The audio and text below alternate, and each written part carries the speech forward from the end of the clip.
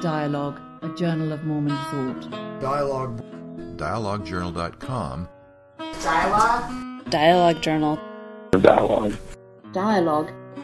It's the 50th anniversary of Dialogue. Hello and welcome to the podcast. I'm your host, Morris Thurston, a member of the Dialogue Board of Directors. How much do you know about Pentecostalism? Have you ever wondered what a Pentecostal scholar would think of the Book of Mormon? What Pentecostalism and Mormonism have in common? Today's podcast will help answer some of those questions. Our guest is Dr. John Christopher Thomas, Professor of Biblical Studies at the Pentecostal Theological Seminary in Cleveland, Tennessee. I think you'll find Chris a delightful and interesting speaker. A quick request. Dialogue depends on the generosity of its listeners and subscribers to keep it financially viable. Please consider a donation, which you can easily make by going to our website at dialoguejournal.com. Thanks so much. And now to our podcast, featuring Chris Thomas speaking to a gathering of the Miller Eccles Study Group in Orange County, California. It's my privilege to introduce our speaker tonight, Dr. John Christopher Thomas. He goes by Dr. Thomas and goes by Chris Thomas. He's an author and theologian, a New Testament scholar, and a member of the Pentecostal faith. He will be speaking to us tonight about his new book called A Pentecostal Reads the Book of Mormon, a literary and theological introduction. We had an opportunity to visit with him tonight during dinner, and just thoroughly entertaining and informative. I know we're in for a real treat tonight. He comes to us from Athens, Tennessee, where he is professor of biblical studies at the Pentecostal Theological Seminary. He's also the director of the Center for Pentecostal and Charismatic Studies at Bangor University in Bangor, Wales, in the UK. He received his PhD at the University of Sheffield. And through the course of his career, he has published articles in major journals devoted to the study of the New Testament, commentaries on the book of Revelation, the book of John, the origin of illness in the New Testament thought, and numerous others. If you go online, you'll see he has a very long list of publications. He's also editor-in-chief of the Journal of Pentecostal Theology.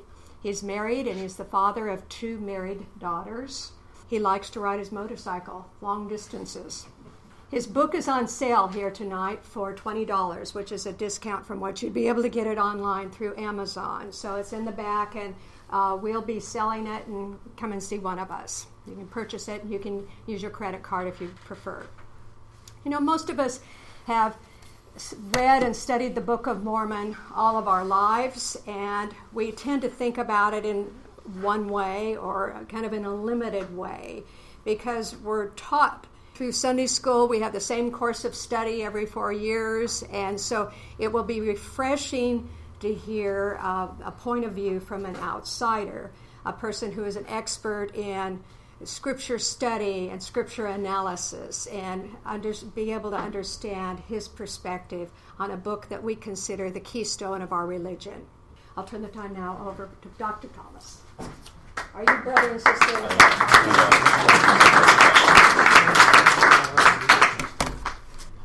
Well, thanks very much. It's a delight to be here. I'm afraid that the most important part of the introduction was left out, and that is that I have a 2-year-old granddaughter to whom this book is dedicated. And so that small bit. Now, it's a great delight for me to be with you. I'm quite honored to be here. Hey, Robert, is that right? Yeah, good to see you again. I've never been in an institute building before. I've seen many.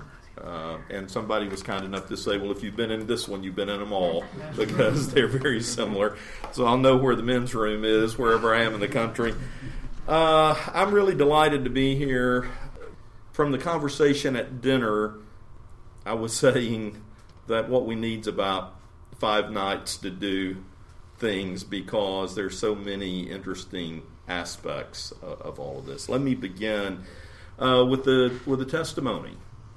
I think that's the language of your tradition, and it's certainly the language of my tradition. Very quickly, my first encounter with the Book of Mormon was in 1974, January of 1974. I'm glad to see some people in the room who actually remember 1974. I tell that to a lot of the young people I lecture to, and they're like, 1974, what was that like? Like I'm speaking Klingon or something. And was in a choir, came through Salt Lake, saw the tabernacle and the acoustic demonstration with the drop of a pin, and made our way over to the visitor center and was given one of those iconic blue covers of the Book of Mormon with the angel Moroni on the front. From there, I encountered literature that was written to convince Mormons of the error of their ways. I spent a lot of time with a couple of elders, missionary elders in my hometown. We met weekly. We had a deal that they could ask me anything about the Bible they wanted, and I would ask them anything about the Book of Mormon that I wanted, and we'd take a week and do our homework and come back and compare notes. Eventually, they were told they couldn't hang out with me anymore by those over them in the Lord. And I said, well, I understand. But they said, we got Mondays off. We can do what we want to on Mondays. So we continued our friendship. I went off to seminary, took a BYU home study course on early Mormon history. It began, of course, it was Joseph Smith and the Restoration by Ivan Barrett was the book we read. And it ended with the tail lights on the wagons crossing the Mississippi. That's kind of how I remembered that. Used it as the basis of a graduate course, actually, in seminary. From there, read all kinds of things. And about 3 years ago, decided, so I was going on sabbatic. I bought my first motorbike when I was 50 over the objections of my wife and daughters. And I said, I am 50 years old. I will buy a 150 Vespa scooter if I want to. Thank you very much. And about 3 years ago, I was going on sabbatic, and I had to keep my day job, so I was going to write a commentary, finish up a commentary on Revelation. And I thought, I'd like to study the Book of Mormon at graduate level with somebody that knows the Book of Mormon. And preferably somebody on the inside who still regarded the book as Scripture. And so I made arrangements to do such a course at the Community of Christ Seminary in Independence. And between arranging for the course and showing up for the week of dialogue, I realized what all this was about, my preoccupations. I was supposed to write a book on the Book of Mormon. I felt called by the Spirit to do that, as I have on my other major research projects. I was telling folk tonight at dinner, when I tell LDS folk that, they get that look in their eye like Aslan is on the move, right? To quote the Chronicles of Narnia. I tell my Pentecostal friends about that, and they're like, what do you think the Lord's up to and all that? Here was what generated it all. 90% of what I read about the Book of Mormon was evidentialism. It is true for these reasons. It's not true for those reasons. As a biblical scholar, I wasn't so interested in the origin stuff. I mean, the origin stuff's interesting stuff, but I was interested in the structure of the book. I was interested in the content of the book. I told them at the Church History Library in Salt Lake last month, I said it was like you had a meeting here in Salt Lake and decided whoever writes about the Book of Mormon, we're just going to tell these 7 stories out of it and nothing else. So that if I hear about the 2,000 stripling warriors one more time, I'm going to scream, right? I mean, you get those stories, but you don't really know what's in the book, right? So I wanted to know that. I was interested in the theology of the book, not a comparison with the Bible so much, but what does the book itself say theologically? And to my surprise, there had been very little done on that in terms of the literature that I had access to. I was interested in the reception of the book, both by the faithful and those who are not faithful in terms of the claims of the book. I wanted to put the book into conversation with my own tradition. Pentecostalism and Mormonism, at least in its origins, Mormonism, share a similar kind of worldview. Lots of evangelicals are much more rationalists than Pentecostals are. So you say to a Pentecostal, yeah, an angel appeared to me. Well, our first thought's not, you're nuts. Our first thought is, okay, tell me more about this. We need to discern our way through this because, not everybody who claims to speak for God does, in fact, speak for God, right? And if you haven't had enough of that in your tradition, we certainly have in ours. So, interested in those kind of connections, gave a little kind of overview of issues about origins that I wish I had known before I'd done the study. So what you have in this book really is a book I wish I could have read rather than having written. What I've tried to do in the book is read with the grain. And so in the flyover we're going to do here, I will get at that as we go along. The first slide I want to show you is something I'm very proud of. Pride goes before, fall. Number 1, new release in Mormonism. What about that? I happened to take that screenshot in the 15 minutes. It was actually number 1. And so, I recruited everybody I knew to buy a copy and buy it on the same day. So I didn't. But anyway, I thought that might be appreciated by this group. So here's how I structure the book. I want to look at the structure of the Book of Mormon. I want to look at the content. I want to look at the theology, the reception history, Pentecostalism in the Book of Mormon, and then a bit on origins. I close the book with what I call Confessions of a Pentecostal Reader. So let's begin by looking at the structure of the book. For me, I am convinced in biblical studies that if you know the structure of a book, you already know a lot about the book. Because the structure is not some kind of busy work assignment you give to people. The structure allows you to see the flow and content of the document, right? So, as I began, you're very familiar with this list of books. Part of what happened as I began to look at the book was I found there were 2 things that helped me find my way around the structure. One of those was the significance of Mormon and Moroni and where they show up in the book. It's almost as though, and all this is from an outsider, okay? It's almost as though they show up in ways that help you as a reader make your way through things, and they reassure you along the way about the trustworthiness of this or that, okay?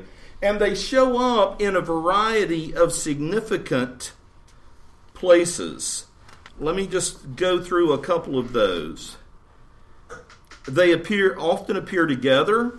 They form an inclusio around the whole book. And the title page is Mormon and Moroni. The very end, we've got Mormon, and even in the Book of Moroni, they had a variety of strategic locations they appear. They orient us as we read through the book, apprising us of specific plates and records that we're coming upon, assuring us of the trustworthiness of the accounts. In each case, it seems that they appear when we encounter a new set of plates from which the record is drawn. They stand at the beginning, the title page. They stand at the end of the small plates. They stand at the end of the other plates of Nephi, and on either side of the plates found by the people of Limhi. You'll hear me pronounce words terribly, so just bear with me. As we say in my tradition, bear with me while I tune my guitar as we get ready to sing. That may be my wife now calling. Mormon or Moroni appear as structural markers throughout the book. And as I reflected more and more on that, what I discovered was, for me, I found my way around in the book based on their major appearances. Okay, now you can do it in a lot of different ways, but that was one of the things that helped me kind of get drawn into the narrative, right? And the Book of Mormon, for the most part, is one extended narrative, right? Which 70% of the Bible is that. The Book of Mormon can even make a greater claim to narrative than that, and I'm a narrative kind of person. Second thing that helped me with the structure was the chronological indicators that you find in the book. There are 3 sets of these. Time is kept from the time Lehi leaves Jerusalem. Then you get that 100-year reign of the judges. Then you get the time counted from the prediction of Jesus' birth. Seems to me that a lot of people know about that, but nobody really put it together in terms of how you can make your way through the whole book based on those kind of chronological indicators, right? So you've got that list of the first category. And so that's how it starts to play out, from 1st Nephi to Mosiah. Then you get the reign of the judges. I think there's 100 years, 91 of which are actually talked about in the book itself. And this is how they kind of fall. You then get all of these about the birth of Jesus. And that's what they look like in terms of where they occur. So when you put them all together, if you can make that out, you see how that you begin here and you basically end up here. As an outsider, that was very helpful in orienting me as a reader. I could kind of keep track of where I am chronologically. And so, just make a couple of more comments about all of that. There are 3 primary modes of marking chronology. The first 2 essentially conclude at the same time, and their conclusions overlap with the beginning of the final one. The final one, not surprisingly, is a very significant moment, the coming of Christ, right? And so it's quite interesting to me the way those appear. So I was on my way. I made a presentation at the Society for Mormon Philosophy and Theology at UVU later. I think it was in 2013, and was well received and appreciated that very much. Let me talk just a little bit about content. You know what the content is, but for me, what I wanted to do was to work through these books and think about their structure and their narrative kind of purpose. And that's how I would deal with biblical texts. So, 1st Nephi. One of the first things I noticed about 1st Nephi, after I read through it in my 1830 facsimile edition, right? Don't get too greedy. I don't have a real one. I do have an 1874 Lamoni one, but that's neither here nor there. I noticed this phrase that appeared 3 times, and thus it is amen, that appears in 9:6, 14:30, and 22:31.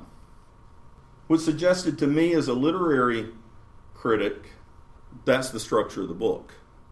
And the more I dug into the structure of the book, the more I realized that indeed was the structure of the book.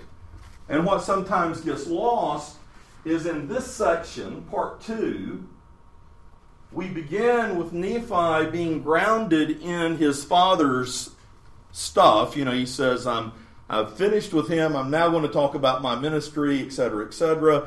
But the first thing he does is we get these words about his father, right?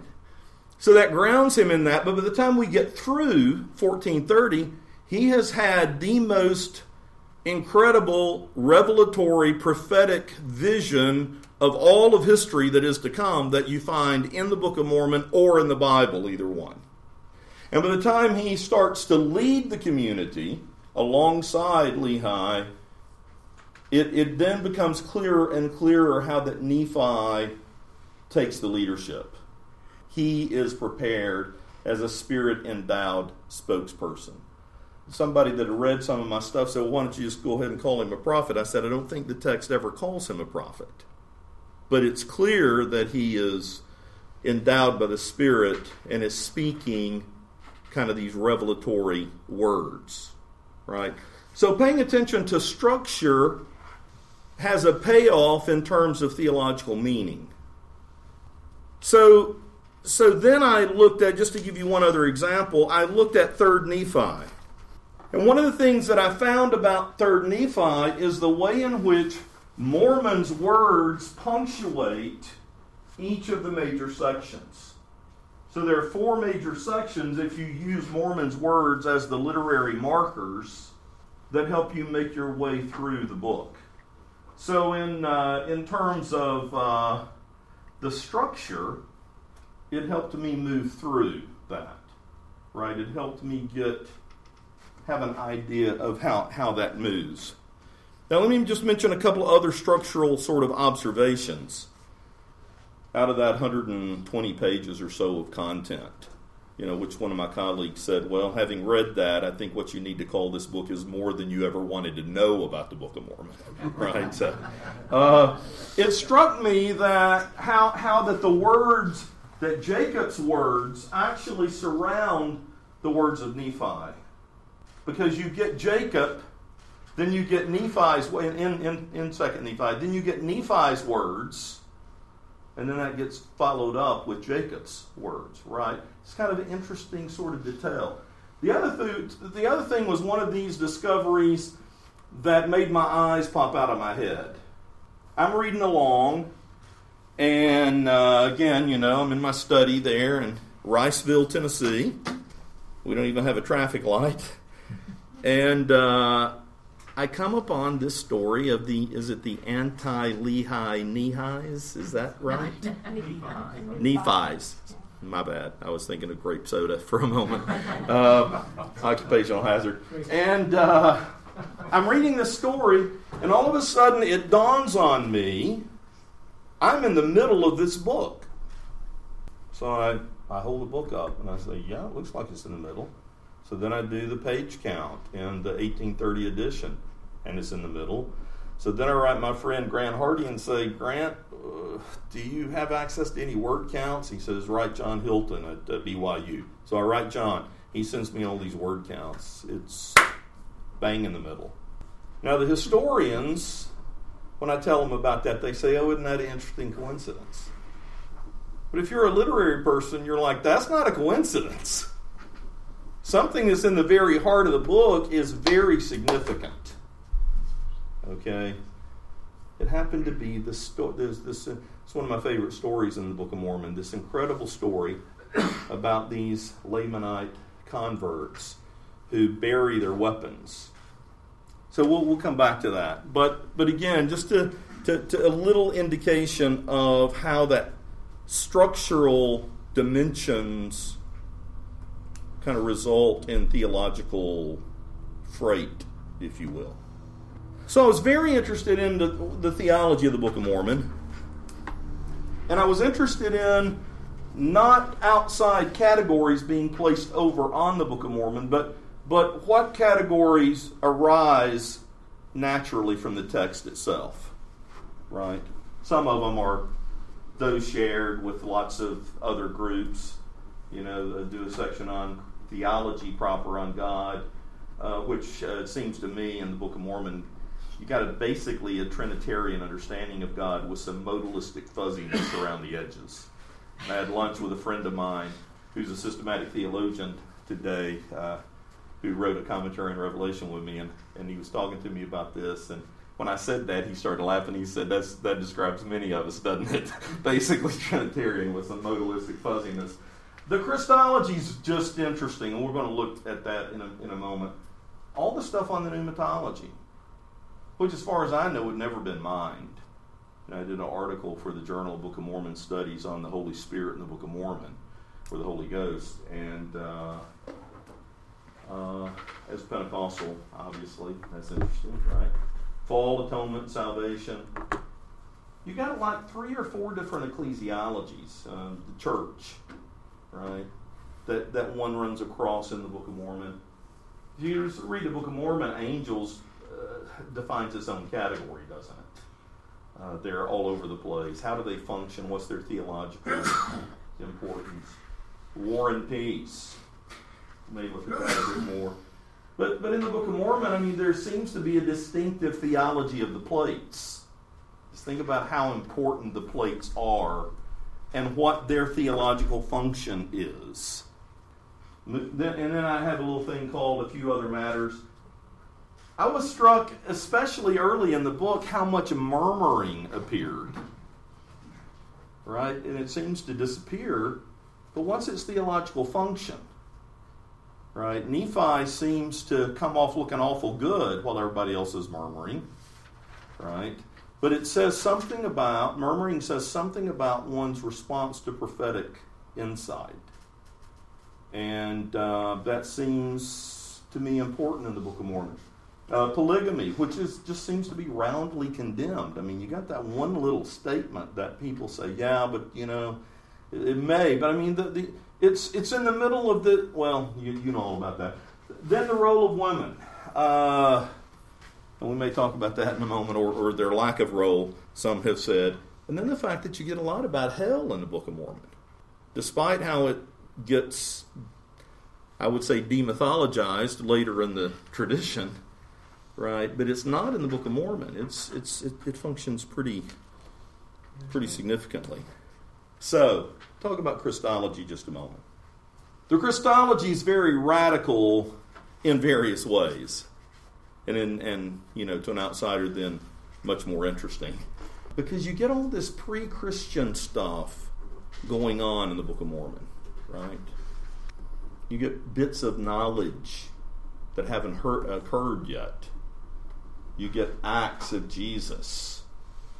You then get the resurrection appearances of Jesus to the Nephites in the Americas. Probably the claim to fame, right, that most people know about the book. What they know about Pentecostals, we speak in tongues. What they know about the Book of Mormon, if they know anything about the Book of Mormon, is Jesus comes to North America. Then you get a variety of titles and identities that I try to pay attention to, the relationship between Jesus and the atonement. But the thing I want to mention here is to talk about theologically what's going on with this pre-Christian stuff. Quite frankly, those kind of anachronistic sort of appearances really threw me off for a long time in reading the book. I was talking to a friend of mine who was reading my stuff, and I said, I'm having a problem with the anachronisms. It's getting in my way of kind of making my way through. He says, oh, you mean the fact that still is mentioned, but it's not, invented till last? I said, no, not that stuff. It's all the pre-Christian stuff. But as I thought theologically about it, I think the book tries to make sense of it theologically. Or let me put it this way. The book makes sense of that theologically. I think you have to engage the book to come to that point. Some people could just dismiss this phenomenon out of hand as saying it's not capable of theological explanation. Right? It's an error, or it's Joseph reading everything in. I mean, but regardless of where it all comes from, the book itself seems to explain the phenomenon, and you find that in Alma 39:17 through 19. Where you have these words, behold, you marvel why these things should not be known so long beforehand. Behold, I say unto you, is not a soul at this time as precious to God as a soul will be at the time of his coming? Is it not as necessary that the plan of redemption should be made known unto this people as well as to their children?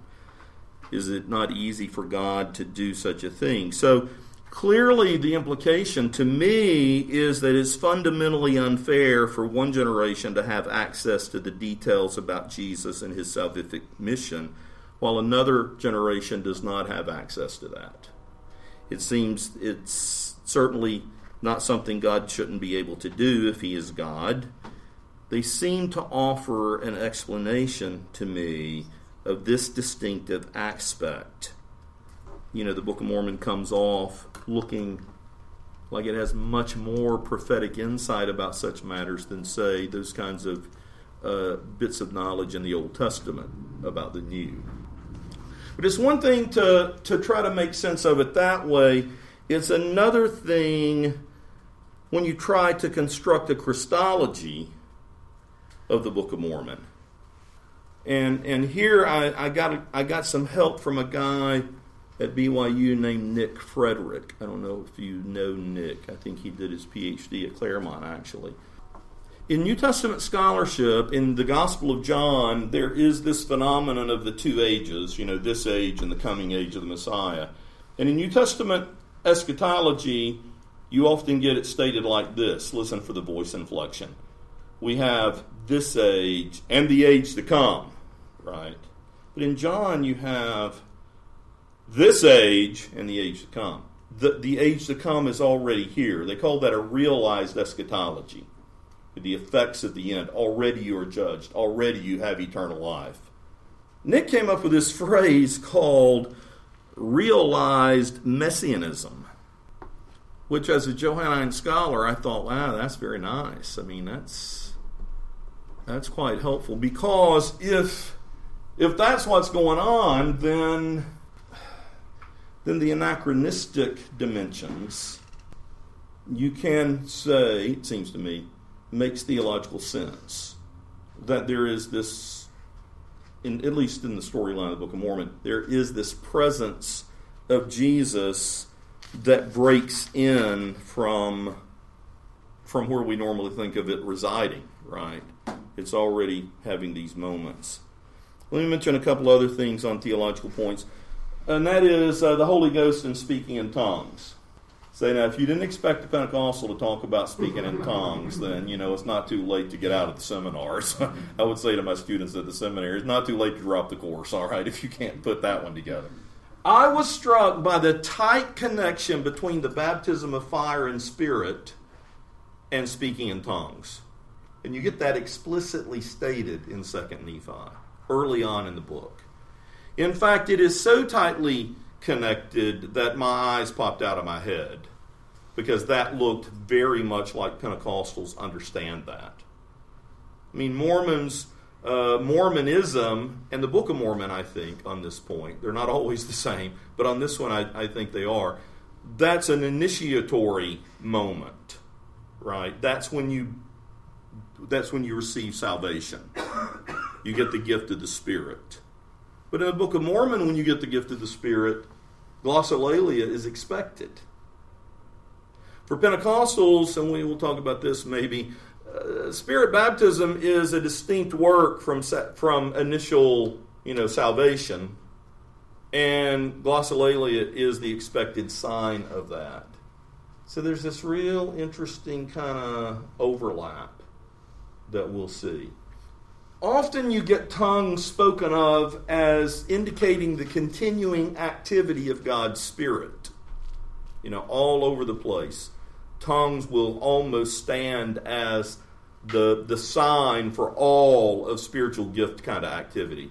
And usually it is, this is the sign of the true church. When this is not present, you know something about whether people are in the church or not. Right? So you get a variety of texts that in one way or another expand on that theme. Then there were about 3 or 4 places that it seems to me that you may have kind of implicit references to tongue speech. In Alma, the queen, who utters these words that no one understands. There's a text in Helaman that gets at a similar thing, and it might even be that what's going on with Jesus in 3rd Nephi, one could understand that way. I'm not saying those are understood by the Book of Mormon to be glossolalia, but they might be if you have. There's this guy at he's now in Salt Lake. Some of you may know him, Richard Rust, who did a Feasting on the Word book years ago. He was a professor of literature, and he was one of the people that pointed 1 or 2 of those my way, a couple of other folk. But as I would read through, I was struck by that. Another theological thing I want to mention briefly is the whole business on war and peace. War is described at most every turn in the book. I mean, there's so much bloody war, pardon my language, that you're like, not another battle. It reminds me of when I went to one of the Lord of the Rings midnight showings with one of my daughters, and so I'm fighting it already when I get in the theater, and eventually I just nod off, and I'm asleep about 20 minutes. They were fighting when I went to sleep. They were fighting when I woke back up. That's kind of what the Book of Mormon sometimes feels like to me, right? So I don't want to belabor that because you know all that better than I know. But what struck me as very interesting is that there are some subversive texts in the Book of Mormon about war. Not least of which is that converted Lamanite business. I mean, it's such a powerful story that even when they decide we're going to have to pick up weapons and defend ourselves, they're not allowed to. But then you get Jesus' words about not taking life. And you get that paralleled in the Sermon on the Mount. It's funny to me that some people can read 3rd Nephi and they're really excited about Jesus appearing in North America, but they don't pay any attention to these words that condemn taking life. And then, of course, you get the Golden Age that only lasts a little while. I mean, 200 years, but it's not much a narrative time. I mean, it's like, 19 verses? Which, just to tell you the truth, I was kind of disappointed with when I saw that. They're really, the Lamanite converts are really the only ones in the book outside the Golden Age that live in accord with what Jesus has said. Then you get Mormon's critique of war at the end. If you've been with Mormon through all of this stuff, by the time you get there, you hear the anguish in his voice. You hear the futility of what war can lead to. And then you get that nice little piece in Moroni that talks about the peaceable followers of Chris. No, that should be Christ. I sometimes get mail that, no, don't take a picture of that and put it on the internet. No, I'm playing Robert. I sometimes get mail that's addressed to Christ Thomas, and I would usually respond by saying I don't really require that. And if you have a Messiah complex already, it doesn't help you a whole lot, right? Peaceable followers of Chris. I really like that, though. Sometimes the mistakes make all the difference, don't they? Women in the Book of Mormon. When I started reading, let me back up. It seems to me that it may well be significant that the stories of the Book of Mormon women are framed by the narratives involving, do you say Sarah or Sariah? Sariah, thanks very much. That was not a rhetorical question. They're framed by Sariah's story on the one hand and the daughter of Jared on the other. Both women are given voice, which doesn't always happen with the women folk, right, in the Book of Mormon. And they are given more spaces allotted to them than normally devoted to women. However, the potential optimism which Sariah's appearance brings, despite her need for Lehi's intervention to help her understand spiritualities, gives way to a disheartening, conniving figure in the actions of Jared's daughter, who, aside from some sympathy shown for her father, is a wholly culpable person. The fact that she is the last woman of significance mentioned in the book may suggest that a very negative view of women wins out. Significantly, whilst Sariah has Lehi to function as a spiritual guide, the daughter of Jared does not have such a guide, perhaps suggesting that in the Book of Mormon, women are to be viewed as in need of a man's moral oversight. I've tried that with my wife, and it doesn't work.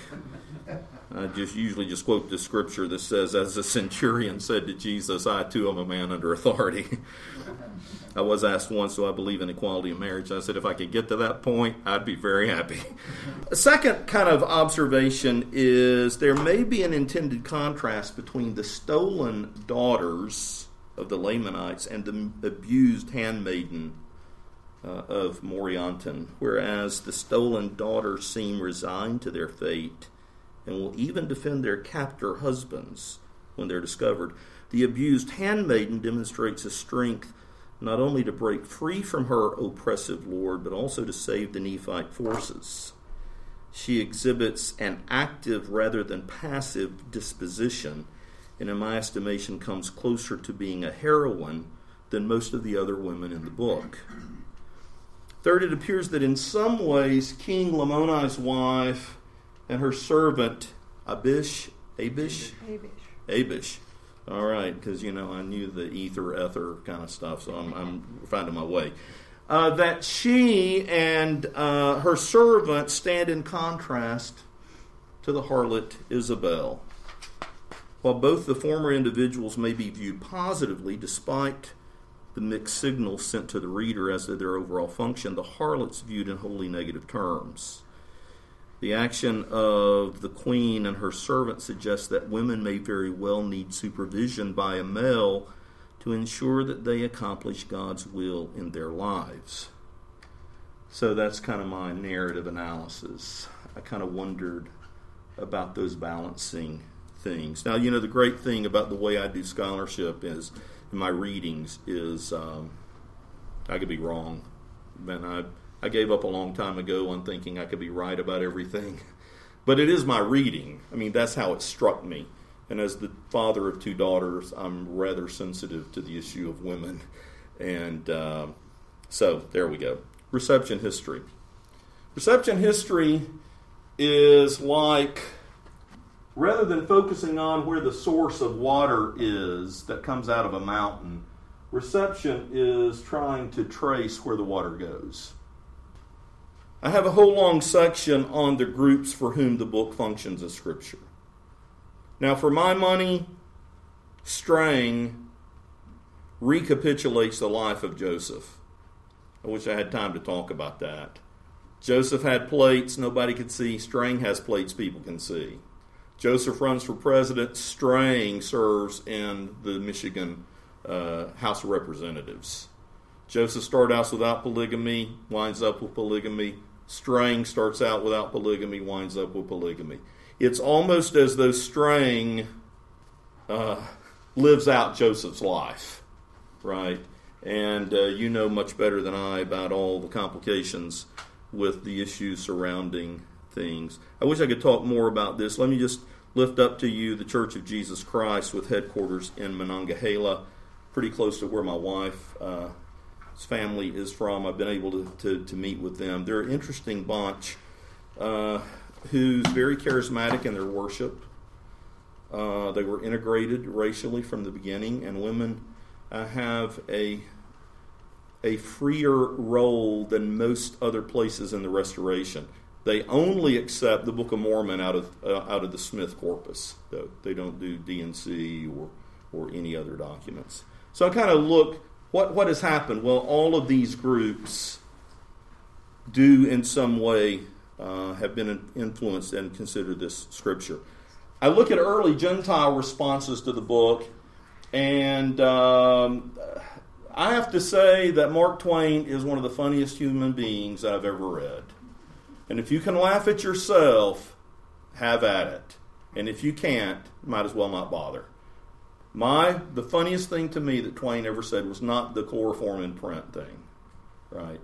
It was in the Book of Ether after, the king sees like 3 million of people killed. And it says, the text says, and he began to sorrow.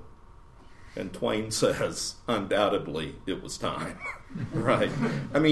My only regret about Twain is he didn't live long enough to witness the Pentecostal revival, because he would have said some really good stuff about us. Right? So, try to give just a sense of those real early kind of responses there. I look at music. This hymn 63, "Oh, stop and tell me, red man, who are ye, why you roam?" You can just kind of pick out all the stuff. This was in the hymnal that Emma helped put together.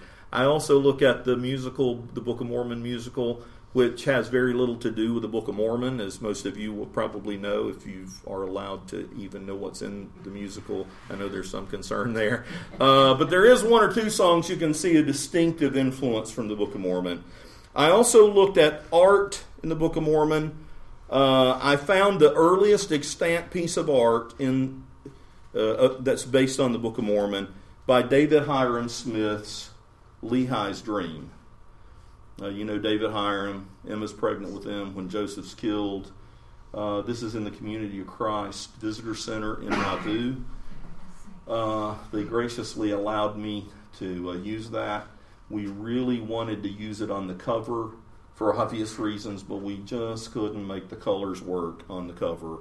But that's kind of one of the things I'm most proud of. We know pretty much when it was painted. It has certain dates, or it has Plano written on the back canvas in 2 spots.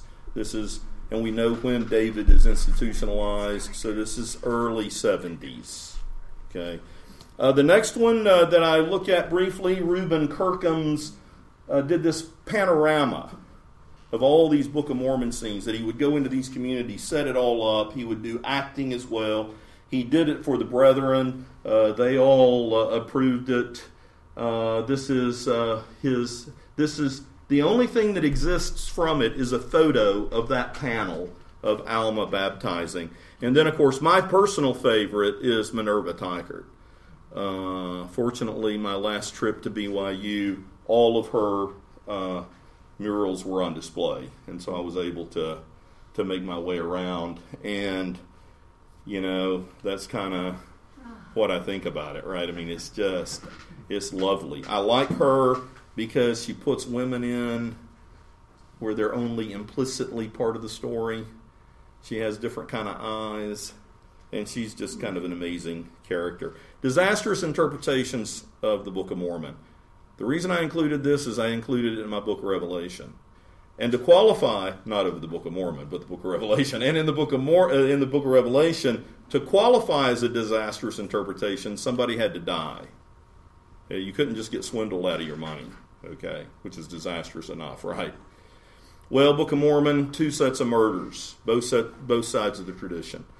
The Lafferty murders, just a tragic story. Folk on the outside of the Utah LDS Church part ways at a certain point, and the Kirtland, Ohio murders at that point, the RLDS side, both of whom appeal to the murder of Laban as justification in their actions. That's not the intent of First Nephi, any more than the Beatles' Helter Skelter was intended to cause Manson to do what he does, or Revelation 9, the 4 angels being the lads from Liverpool. I mean, a Helter Skelter in England, it's a carnival ride. You go up to the top, you come down to the bottom, right? That's not the intent, but that's how it's received. That's how this gets received. Pentecostalism in the Book of Mormon. I do 3 things. I look at individuals who cross paths with Mormons that were significant in my tradition. I then look at early Pentecostal attitudes toward Mormonism in the Book of Mormon, and then I try to compare Pentecostal theology and the Book of Mormon. Edward Irving, the Irvingites, there's an Irvingite pastor who shows up in Kirtland, talks to Smith about amalgamating, says he can bring thousands of folk from England. He winds up not coming back after the meeting, taking a teaching job up in Paynesville, Ohio, not far from Kirtland, but Paynesville's claim to fame. My wife was born there. But years later, like 6 years later, Smith writes this extensive kind of rebuttal of the Irvingites in Times and Seasons, showing why he thinks they're not right. In part, he says they're wrong because women play such a leading role in the movement. John Alexander Dowie. This is one of my favorite stories. John Alexander Dowie is a guy who's educated in Scotland, winds up as a pastor in Australia, comes to the States to do evangelistic work. Passing through, lands in Salt Lake, is given access to the church, talks about joining the church, talks about becoming an apostle. When he's informed it doesn't quite work that way, he castigates the bunch, goes to Chicago, founds Zion City, shares a number of points of commonality, becomes a threat to the brethren, because he is threatening to come back to Utah with 3,000 evangelists and convert the whole lot of the Mormons. To which the brethren say, well, come on, right? See what you can do. There were, in the newspapers, the Salt Lake City newspapers, there are 136 references to John Alexander Dowie. They're tracking him. He's a threat. What they didn't fully understand, but it's only recently come to light, is part of what he was going to do is to say, now this is 1903, 1904, that God had revealed to him the reinstitution of polygamy. 1903, I mean, I say this very kindly, we're still in the mop-up period, right? And that everybody needs to follow him down to Mexico and live this out. Well, fortunately or unfortunately, depending on what you're interested in, Dowie dies before he gets out there. But you can only imagine what that would have generated amongst folk who were not satisfied with the manifesto and who were trying to figure out how that fits with what they have come across earlier. So Dowie's really interesting. Charles Fox Parham has often been regarded as one of the fathers of Pentecostalism. I put him in there because he had a similar British Israelism to, and I never can remember his first name, to Reynolds. George Reynolds. It's almost identical, and they live at the very same time. So it's interesting the way those things cross paths. If we had more time, I would go into detail on early Mormon or early Pentecostal attitudes. Let me just mention two things quickly. One is that in the very first reference to Mormonism, in an early Pentecostal periodical piece, 1908, one of the editors gets a question, why don't you talk about Mormons talking in tongues? Okay. The editor doesn't appreciate the insinuation, for one thing. He doesn't trust the leadership of the LDS Church. But he then says, but my experience has basically, he says, my experience has led me to believe that God may have a people even among these people. And he gives an account of an encounter with a woman, older woman who had been a Methodist, which I thought, given what was being said back and forth, was a rather generous first statement between our traditions. Early Pentecostals knew a fair amount about details about the Book of Mormon. Clearly, you're going to guess, polygamy plays a part in what is said, right?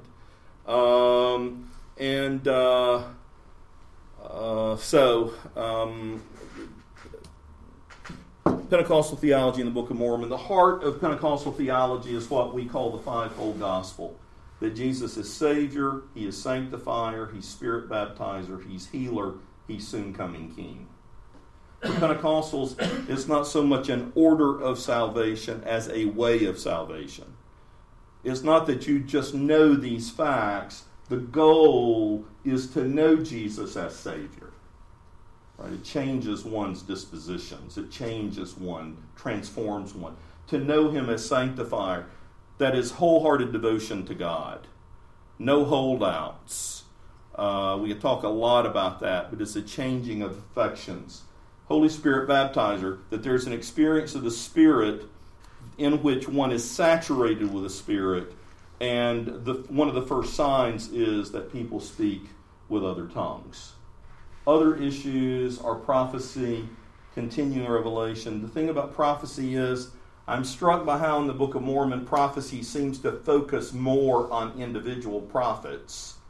And they don't seem, in the Book of Mormon narrative to me, to be accountable to the community. The community is accountable to the prophets. And the way people respond, either positively or negatively, is how they get assessed in the Book of Mormon. Pentecostalism, there's a much more kind of democratized understanding of the role of the Spirit.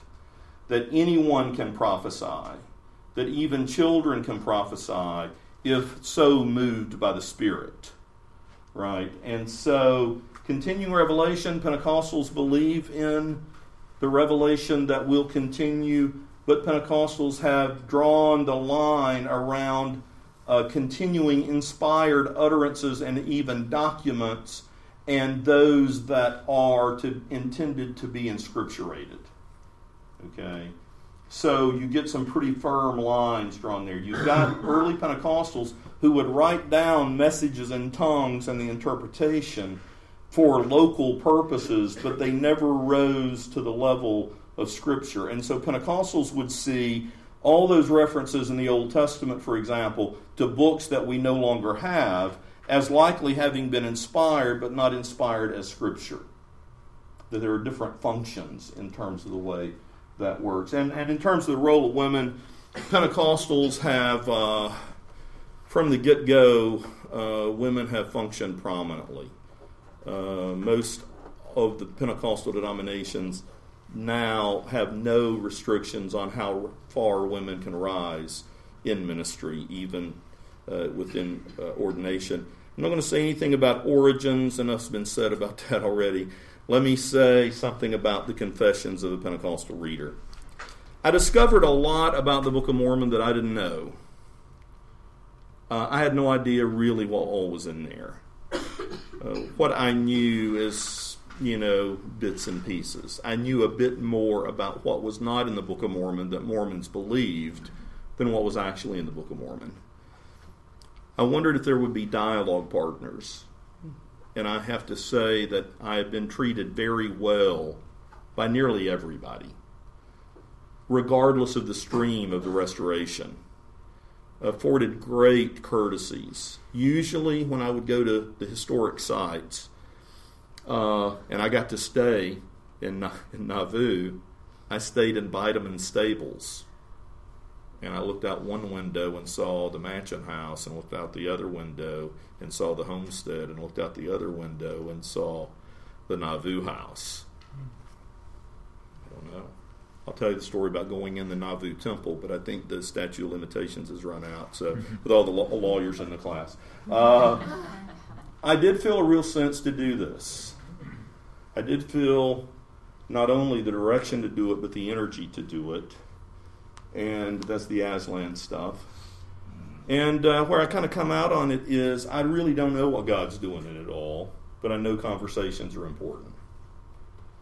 And I know sometimes outside eyes can see things that inside eyes don't always see. That's true about my tradition. And so, for whatever it's worth, that's what I've done. And I'm honored to be among you and to be able to engage one another about such things.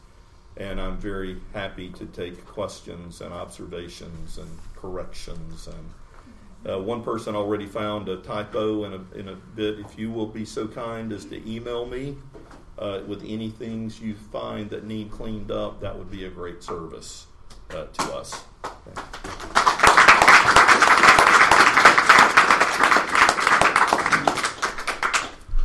So, do you want? Go ahead. Okay. Yeah. To me, the ultimate anachronism and sort of quintessential summary of Mormonism is that Adam and Eve were Christians. So, in a nutshell, for me, that's it. Well, see, you know stuff I don't know. Everything I know about the Book of Mormon is right here. Yeah. I just wanted to make one quick point, and then I wanted to follow up with a question. You talked about privacy in your prophecy within your previous slide. Mm-hmm. And correct me if I'm wrong, but in the Mormon religion, we believe that we're all capable of having prophecy because of the power of the Holy Ghost. Yeah, no, that via the power of the Holy Ghost, we can receive. What I was saying was, in the Book of Mormon, the way prophecy functions seems to be with leaders. And you don't seem to get kind of the rank and file that develops in Mormonism. So I would think you're certainly right about that. I'm not thinking about the religion, I'm thinking about the book when I say that. The other thing I wanted to ask actually was, I'm very impressed actually with your knowledge of the Book of Mormon, as an outsider, as a Pentecostal, but also complimentary of the book. why hasn't it converted you? Why hasn't it converted you from your tradition to Mormonism? Well, that's a good question. I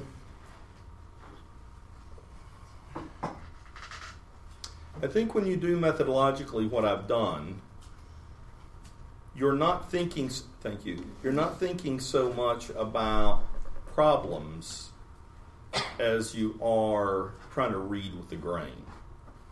Okay? So, I mean, I think the book is, if I were engaging it in a different way, I would say, the book's really wordy.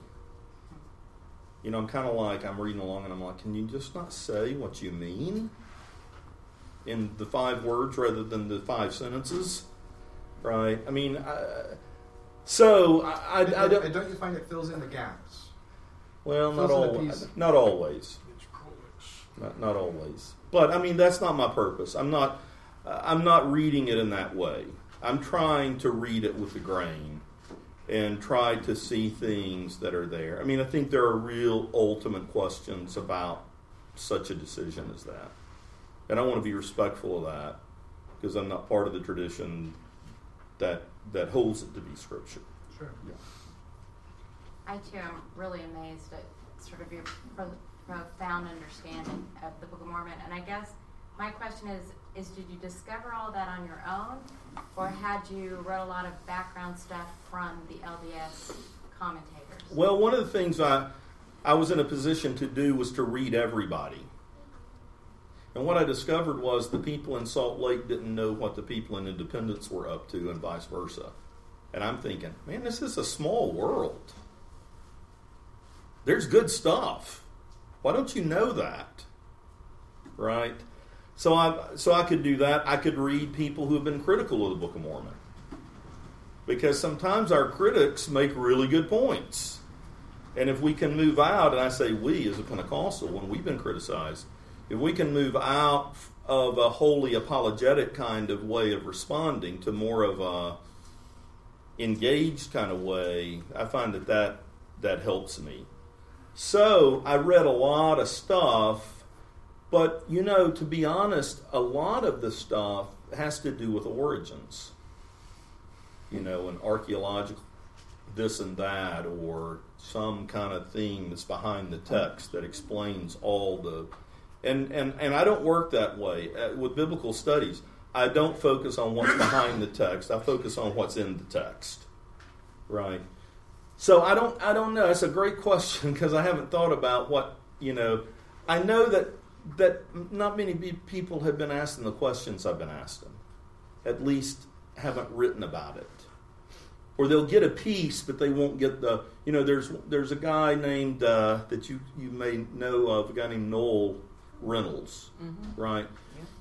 Yeah. Who wrote a very helpful piece on First Nephi, but he structures it around the 2 occurrences, he says, of "and thus it is, amen." But there are 3 occurrences. Right? There's not 2. Well, part of what was going on there is, it seems to me, he was trying to argue for this parallel in these 2 parts because of certain kind of chiastic things he's looking for. But that somewhat apologetic driven attempt kept him from seeing that there were 3 references and that those 3 have structural significance. So it's probably a little bit more of that. The thing that was the most helpful to me in my literary stuff was Grant Hardy's understanding the Book of Mormon. The thing that was the most helpful to me in the theology was Charlie Harrell's "This Is My Doctrine." The history of interpretation or reception is all over the road. So I mean, you can get bits here and there that are helpful. The Pentecostalism of the Book of Mormon. There's only been one thing really written that I could use a lot. Well, that's not true. I mean, some of the people have dug around in the Irvingites, but a guy named Bill Foppel had written an excellent piece on Dowie, which was really helpful. But a lot of that I was just kind of thinking through. I probably should say how I thought about not doing a section on origins at all. What I wound up doing, because everybody that read it, inside and outside, said, no, you got to have something on origin. So what I decided to do was to write something that was controlled by two things.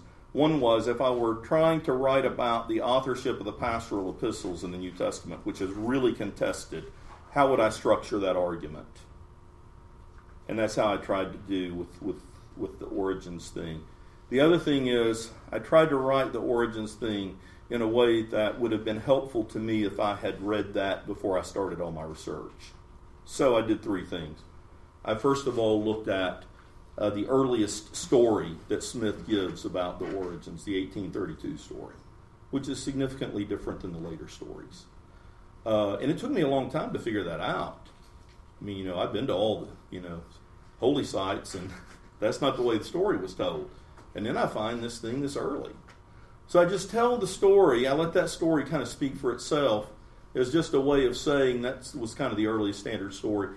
Then I look at a section I call complications to the standard story. There's no surprises there. Archaeology, DNA, 19th century, those are the complications. And then I have a section I call taxonomy, a taxonomy of readers. I lay out about 5 or 6 ways that different readers have responded. Those that say, despite the complications, the book is what it claims to be and will be vindicated as such. To a person who has written, a Community of Christ guy who's written that you got to figure out how to divide the Joseph stuff from the Revelation. New Testament, that would be called redaction criticism. To another guy who says we're missing the point by arguing about history. Reading is a converting experience, right? To another guy, a guy named Blake Osler, who basically anticipates a method called intertextuality, how do things come together in a really dynamic way. To a Community of Christ guy who says the Book of Mormon is a prophetic parable, which is an interesting way to think about that critiques the dystopia of our modern world, or at that point the 19th century world, by holding up these glimpses of more utopic kind of understandings. To someone like Dan Vogel, who says it's all in Joseph's imagination, right? So I just try to give a sweep of how people have tried to respond to it. And because that would have helped me. Because when I started, I didn't know there was that kind of diversity amongst readers. And it was one of those ways in which having read kind of broadly helped me kind of figure out where those touchstones were. Yeah. I've always been interested in the fact that in the early 19th century of Mormonism, the saints seemed to embrace speaking in tongues. They did. Brother Young was reported to speak in tongues on several occasions, and I just wondered if you had noticed any of that in the how the early church members were, and then we completely drifted away from that. Yeah, I mean that. John Turner had written this magnificent biography of Brigham Young, and one of the things he tracks is the glossolalia. Yeah. And as a Pentecostal, I'm kind of like, I don't know, am I all ears at that point? I mean, I'm picking up on all that. What has struck me about our two traditions is that Pentecostalism tends to have figured out a way to maintain kind of the democratization of the Spirit when it comes to such phenomenon. And it seems that there was a move in the LDS tradition to kind of routinize, or I don't know whether to say consolidate, or, you see it in the early Christian literature. Ignatius will say, where the church is, there, where the bishop is, there is the church, right? Where at the same time you have a document like the Didache that's coming up with these rules about how to discern a true and false prophet. If somebody orders a meal in the Spirit, they're a false prophet, it says. Well, that would save us a lot of trouble today, right? But then the Johannine literature is like, you, plural, test the spirits. So there were these different ways of responding. One of the things that I noticed was in Pentecostalism, and I'm happy if you have examples that, because I've not been able to come up with other examples any examples out of the LDS tradition. In Pentecostalism, when somebody's baptized in the Spirit, one of the first things we do is put them up to testify. I mean, the same service will say, what happened to you? Tell us about what the Lord did for you. And people are reflecting on what that experience was. I've not run across any of that in the Mormon literature. You get descriptions, Kirtland Temple, it's like Pentecost, right? You get when Brigham meets Joseph, he starts speaking in tongues, and everybody around him's like, God, Joseph's going to crack the whip on him because he's just silenced that, right? So you get this kind of ebb and flow. What I also learned was in 1920, partially in response to the Pentecostal revival, that the Mormon Church distanced itself. And 2 or 3 of the scholars, LDS historians, sharing this with me. And I said, okay, so let me get this straight. A movement that is willing to incur the wrath of the nation over polygamy doesn't want to be associated with Pentecostals. So I knew we were low on the food chain, but I didn't know how low we were on the food chain. I mean, it's a really interesting... So I recognized a lot of stuff in the early Mormon period as a Pentecostal. And I recognized stuff in the Book of Mormon about spiritual gifts. Can you imagine how disappointed I was when I went to my first Mormon church service as a Pentecostal, who we're talking about the fullness of the gifts operating, and it's pretty subdued. It was, yes. So, but no, the whole tradition, the broader restoration tradition is not like that, and all like that. And I'm wondering, doesn't this kind of break out in Mormon worship in Africa, for example? Or other contexts where people are sort of integrating their culture. Yeah. So I don't know. I mean, I don't know about the religion. What I know is about the book. And I stopped short of kind of engaging, like this other question, right? Because I don't know that. I was once asked, why don't you write a book on Mormonism? I said, are you crazy? I mean, it's vast, it's broad. I don't know anything about that. So, and also I wanted people in different parts of the Restoration to be able to say, well, he's done this book on the Book of Mormon. And so I've tried not to bracket anybody out, as it were. There was a hand over here. Yeah, why don't you take him now? Oh, yeah, sure. Well, I was just going to say that's, I think what sets apart Mormonism sometimes is the lay ministry. Sometimes you definitely get very good speakers that come across with a strong testimony, and you get other people that are afraid of. I wasn't talking about that. Okay. No, I mean, because you get good and bad in any tradition. It was just I was expecting that spiritual gifts are going to be operating in the service in a way akin to what I knew that to be, and I was mistaken about that. Completely different. They get translated differently, right? Prayer for the sick, I understand, often occurs in certain groups, and prophecy can take the form of patriarchal blessings, and you get things translated. Speaking in tongues, you learn languages quicker to go on your mission, and so I'm not judging those things. I'm saying I was not prepared for that. Right. Yeah. Let's change the subject. You mentioned some of the artistic interpretations of the Book of Mormon, but one very prominent artist that was conspicuously absent, Arnold Freeberg. Yeah, I don't much like Freeberg. And everybody's written about him. It's all that manly stuff, where, and part of it, though, was I wanted to do something, I wanted to contribute some different things.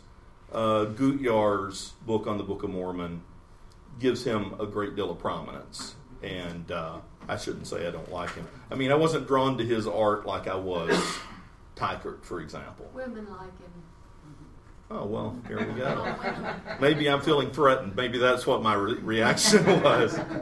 Well, as an artist, yes? I just want to tell you that he knew that they didn't really look like that, but he's trying to show in a physical way what he felt about them spiritually.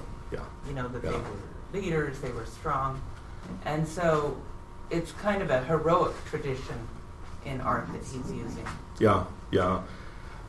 one of the things I admired about Teichert was, and I didn't have time to say this, is that up till her, it seemed like everybody was a Caucasian in the art. And she kind of contextualizes it differently. But I defer to you on all matters artistic. That's not my expertise. I mean, you could do a whole monograph on artistic depictions of the Book of Mormon, it seems to me. And I was just surprised how few people knew about the very first piece that was out there. Yes? Pentecostals baptized by immersion, and if they do they later have a separate ordinance for confirmation? I ask because I don't see a separate ordinance very often, if at all. Yeah, how Pentecostals would come at that is when somebody, we would say, gets saved, has faith in Jesus, becomes born again, which shows up in the Book of Mormon a good bit, the born again language, they would be baptized at that point. But Pentecostals would take very seriously the fact that to be baptized in the Spirit would be accompanied by tongue speech. Is there immersion in water? Yes. Mm-hmm. Yeah. And normally it's generally after the spiritual manifestation? No, that's usually when somebody professes faith and comes forward and confesses their sins and experiences regeneration. Pentecostals would understand the Spirit indwelling them, but that there's a distinct work of the Spirit later. That could be all at once, but normally is later, the Spirit baptism. Is this the tradition that begins in the early 1900s in Azusa? Yeah. Mm-hmm. Are there some faithful Pentecostals who don't have the gift of tongues, no matter how much of the Spirit they feel? Yeah, the Pentecostals would put it like this, that tongue speech would be a sign of Spirit baptism. They wouldn't necessarily call that the gift of tongues. The gift of tongues in a Pentecostal context is people who are used to give messages in tongues in a worship setting. So you might have, say, a group like this, everybody here have spoken in tongues, but not everybody here gets used in a church service to speak in tongues to the whole community. So they'd make that kind of distinction. And then they would have another distinction that would fit maybe with Jude 20, that they pray in the Spirit devotionally. So there's kind of, in Pentecostalism, some distinctions. But what you ask is, yes, there are people who have not spoken in tongues in Pentecostalism. Pentecostals tend to understand that as ways in which one draws closer to God in the desire to be baptized in the Spirit. But it obviously, you could imagine, it leads to some pastoral problems because sometimes people aren't. And depends on the pastor how that gets thought through. Just to kind of follow up on that, to what extent, if at all, are the tongues speech interpreted into English or whatever language? In public worship, it's always the expectation. And who does the interpretation? Often another person. And if you're leading such a worship service and you hear somebody speaking in tongues and you yourself do not have the gift of interpretation, you're praying earnestly that somebody does. Mm-hmm. And so when I say democratized, I mean it's really kind of, it's open. There's very little sense. I'll just speak for myself. There's very little sense in feeling like you've got control of stuff. But I have to say, having led hundreds of worship services, I'm glad I don't control stuff. I'm glad there is a God who does stuff, that I don't have to generate it all, right? But you discern your way through. I mean, sometimes you'll hear a message in tongues and there's no interpretation. Some people might think, well, the person shouldn't have spoken out. But what might also be happening is somebody might not being obedient in the interpretation. And there have been instances where people have spoken in tongues and somebody who knows another language has heard their language being spoken. Mm-hmm. And, of course, you do have that Pauline text that said tongues are a sign to unbelievers. So just the phenomenon itself seems to have some sort of numinous impact at times. Does the person... It's a very practical thing. I mean, Yeah. People from all over the place. Yeah, and Peter. And Paul seems to talk about ecstatic speech that may not be those. But that's right. That's one of the tensions, it seems, in the biblical text. I'm curious about this because I haven't attended a Pentecostal service, but the person who interprets, does the person who speaks in tongues generally say, yes, that's what I was saying, or are they not aware themselves what they were saying? That's a good question. I think it's probably both. I've had people who have the gift of interpretation say to me, sometimes God will give me 2 words, and as I speak, the rest of it comes. Mm-hmm. The congregation seeks to discern that. I had a guy gave a prophetic utterance one day, and he came to me later, and he said, why didn't you correct me? And I said, what kind of response did you get from the congregation? He said, none. I said, okay. Mm-hmm. Not every offense requires the nuclear option. It's like with your kids, not everything requires the death penalty if they do something wrong. I think in discipline, the community tends to discern. And as a Pentecostal, growing up Pentecostal, I heard some really zany testimonies as a kid that I thought, God, that sounds bizarre. But I was afraid to say that because I didn't want to be unspiritual. But then I'd hear the adults saying, do you think that's kind of bizarre what they said tonight? And so, you start to discern pretty early in that. Yeah. Have you ever been to an LDS testimony meeting? I have. That would get closer. Yeah. Well, it's our cutoff time. Already. Thank you so much, Chris.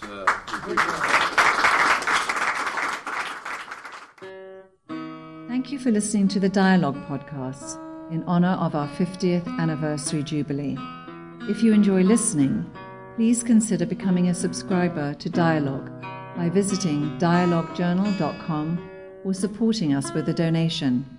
Thank you.